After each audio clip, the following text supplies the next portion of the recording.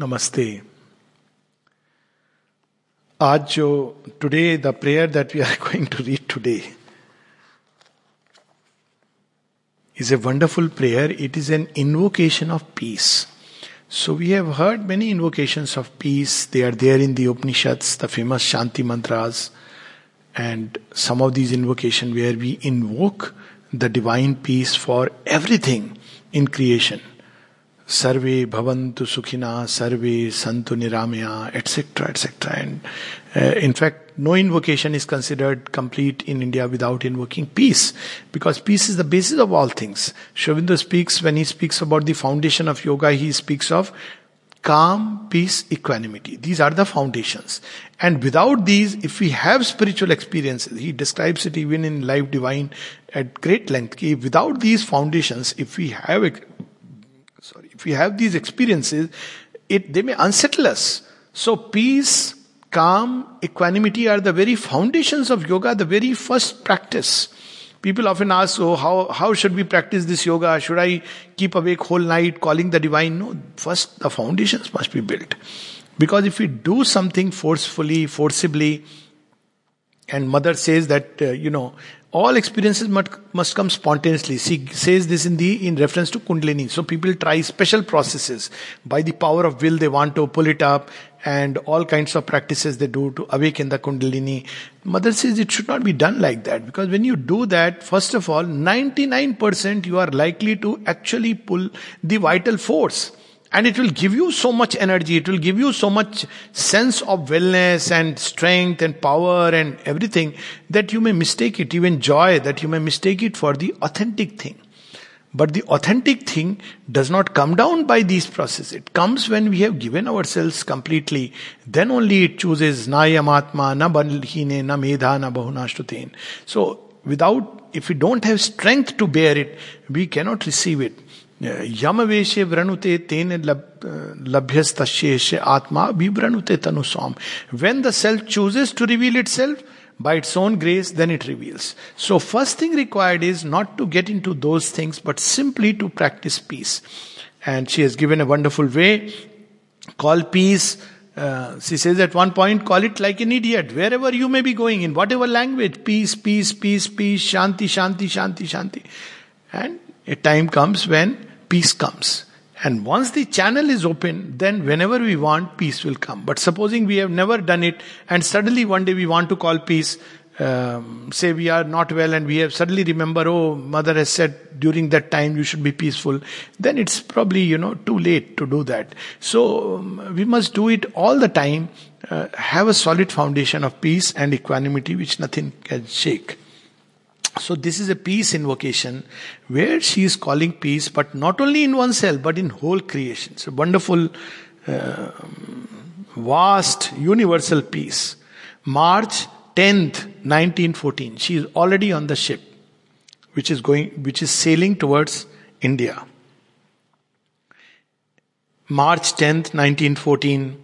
In the silence of the night, thy peace reigned over all things.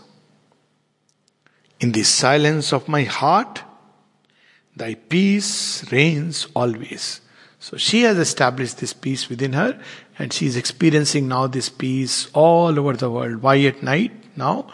Because everything is quiet. Human beings, by their presence, by their constant chatter, by the noise pollution that we are doing, by the thought pollution of desires and various kinds of things, we disturb this peace which is already there as a divine gift to creation. We can nowadays probably feel it more often because of the lockdown.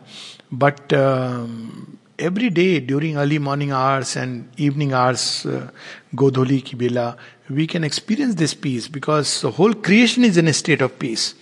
So she speaks of this peace.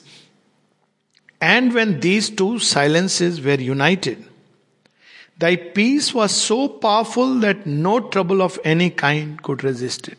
So peace is not something negative, it's a powerful thing. Sri Aurobindo speaks of this peace as a solid, like an ice block. And he says it's a powerful, dynamic power. If there is this peace, it's not a negative thing that, oh, he is very peaceful, he is not capable. Peaceful people are capable of a far greater action. And he gives examples. He says, what is that yogin? He says a yogin can act in the whole world because he is like a vast sea, which is very peaceful inside, but can throw up tremendous waves on the surface. So such is the action of the yogin. Because when there is a foundation of peace, the action is also equally powerful. I then thought of all those who were watching over the ship to safeguard and protect our route. And in gratitude, I willed that thy peace should be born and live in their hearts.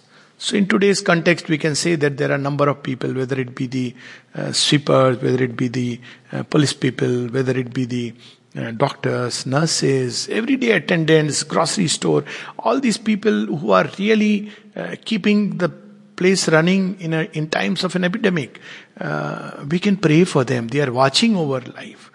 People on the borders, they are watching over us. If they were to sleep, there would be so much. So instead of just being happy with our own peace, we can pray, invoke the divine peace for all of them.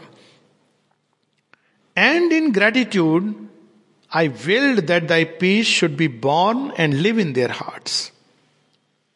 See, gratitude as a divine quality, again and again it comes.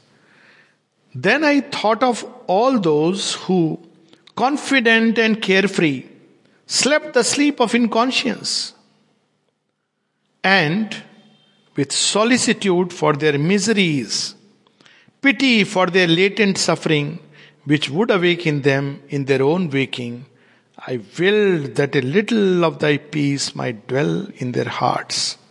So beautiful it is. Then she thinks about not only those who are keeping a vigil, but those who are sleeping the sleep of inconscience, thinking it is peace. The mother reveals to us that how we should sleep. This is the ordinary sleep. And when we wake up, we get often a load from the inconscient back into our life.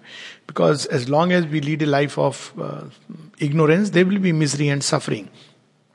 So she feels pity over all those who are sleeping, thinking that this is peace. And she prays that let something of thy true peace enter into their hearts, so that when they wake up, the suffering which will pursue them, they find it a little more bearable.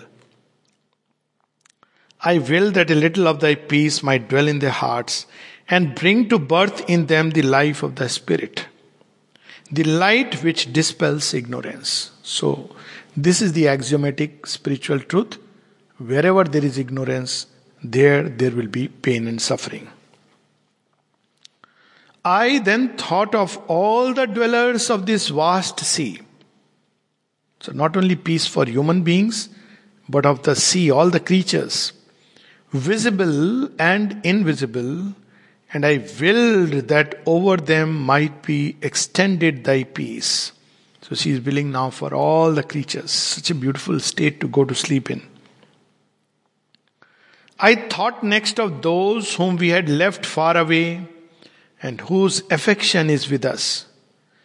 And with a great tenderness I willed for them thy conscious and lasting peace, the plenitude of thy peace proportioned to their capacity to receive it. So next she prays for all those who are left behind. She is not flowing with their suffering now. She has already felt their suffering and she has dived into the oneness and teaches us how we should go into that state of oneness. But they do not know it. So she is praying that peace be in their heart. And they should be able to receive it, because even when the divine powers are there, if we don't have a receptivity, because we are so full of inner noise, we cannot hear the divine voice. That's why somebody has said very beautifully and succinctly, prayer is when we talk to the divine. Meditation is when we hear him, provided there is inner peace. I will for them thy conscious and lasting peace, the plenitude of thy peace proportioned to their capacity to receive it. Then I thought of all those to whom we are going, who are restless with childish preoccupations and fight for mean competitions of interest in ignorance and egoism. She is showing us simultaneously the causes of our suffering. Ignorance, ambitions, fighting for petty things. In fact, living for petty things. Most of us human live for only small gains, either for food, foodies, or for having a big house, for car, improving upon that, for degrees, for name, fame, all these things which are going to be washed away one day by a gentle, even the gentlest of creatures, the tiniest of creature can finish it in a moment. And yet, in spite of seeing all this, we continue to live our lives only for these things. So she prays for these also peace, and ardently, in a great aspiration, for them I asked for the plenary light of thy peace. So she is praying for them, the light that is there within peace, inherent within peace. When we are in a state of peace, light springs from within. Because there is no more restlessness, turbulence. It's like some people give the example of a lake. When it is rippling, when it is restless, when there are a lot of waves in it, we cannot see the reflection of the moon.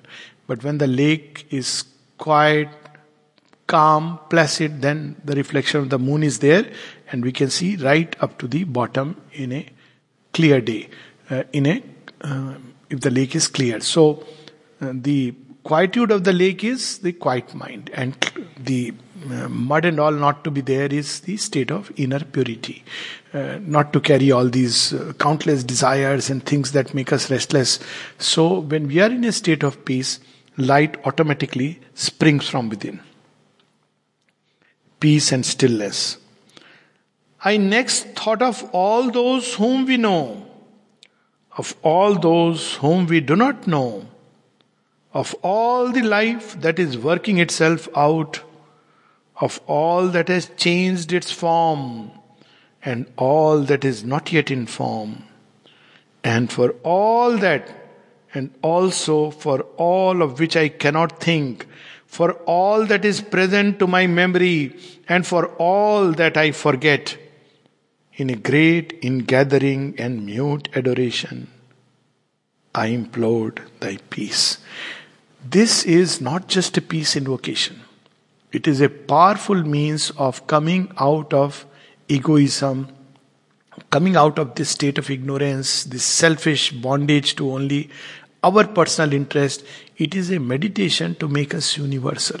So it is not just peace, we can say it's a meditation for universal peace, and by the power of peace to illumine our consciousness and of all others, because when we have goodwill for others, for the whole creation, it automatically means we are included in it. She speaks of this when she explains one of the verses of the conjugate verses of the Dhammapad, that when we have goodwill for everyone, it obviously helps us also because we are part of that everyone. Not only that, because we have goodwill for everyone, it comes back to us many, many fold, because whatever we release in this creation, that will come back many, many fold. This is an elementary understanding of the law of karma, that if we release a certain energy, it will come back to us. If it's the energy of hate, spite, jealousy, fear, anger, then it's bound to come back. Today or tomorrow it will hit us. And when it comes back, it gathers force from all the universe, which adds a little bit to it. All those vibrations in affinity in those worlds. And then it comes back, because, that's how even the law of physics would tell us that if we throw a light in the universe, it will take a whole move like a sphere and come back to the same point, because that's the very nature of things. So when we send peace in all the direction, or a thought of goodness in all the directions, or a thought of love in all the direction, it will go and come back to us, but many, many fold.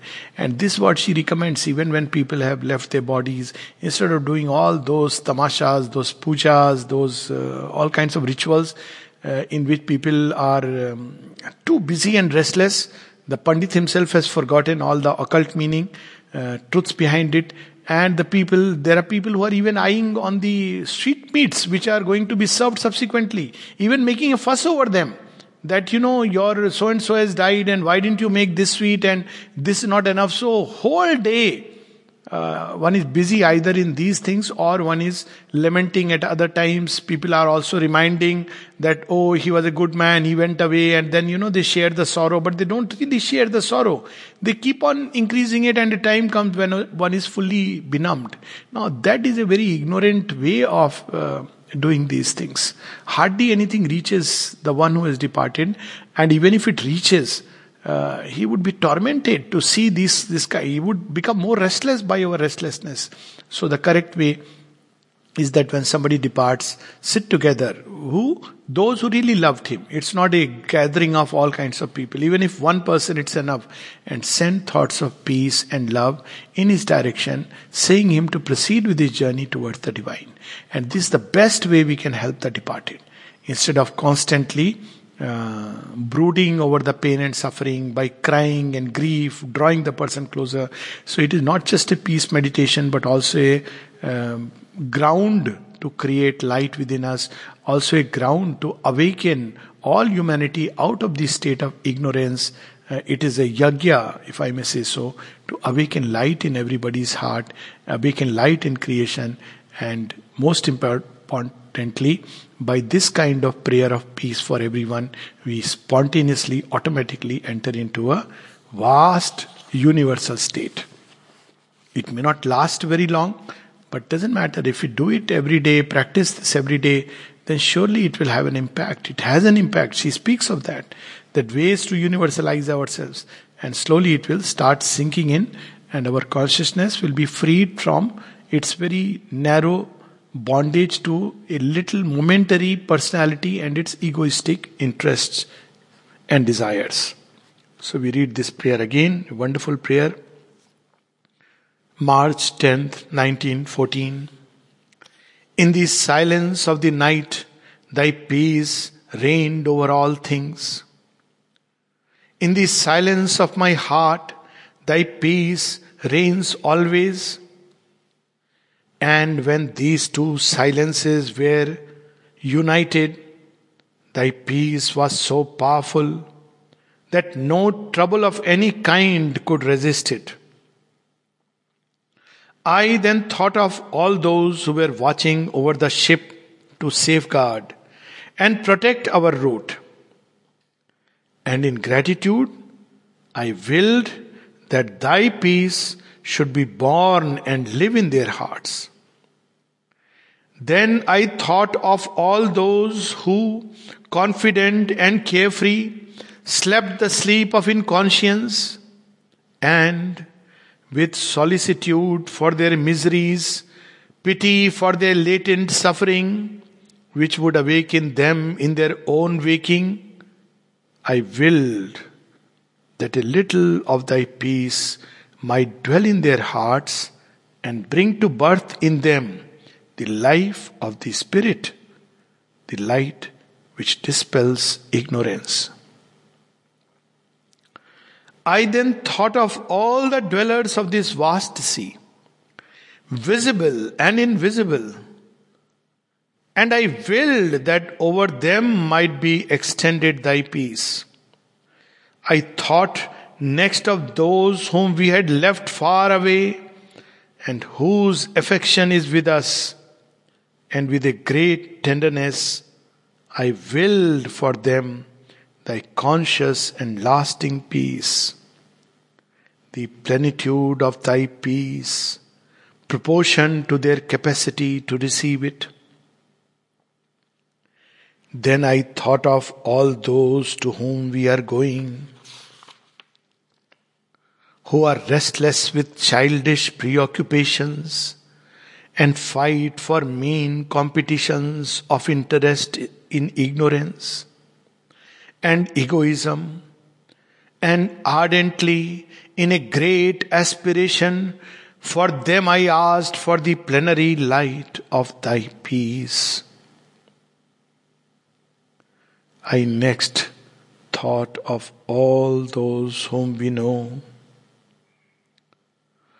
of all those whom we do not know, of all the life that is working itself out, of all that has changed its form, and all that is not yet in form, and for all that, and also for all of which I cannot think, for all that is present to my memory, and for all that I forget, in a great ingathering and mute adoration, I implored thy peace. Peace. Peace. Peace upon all the earth. Namaste.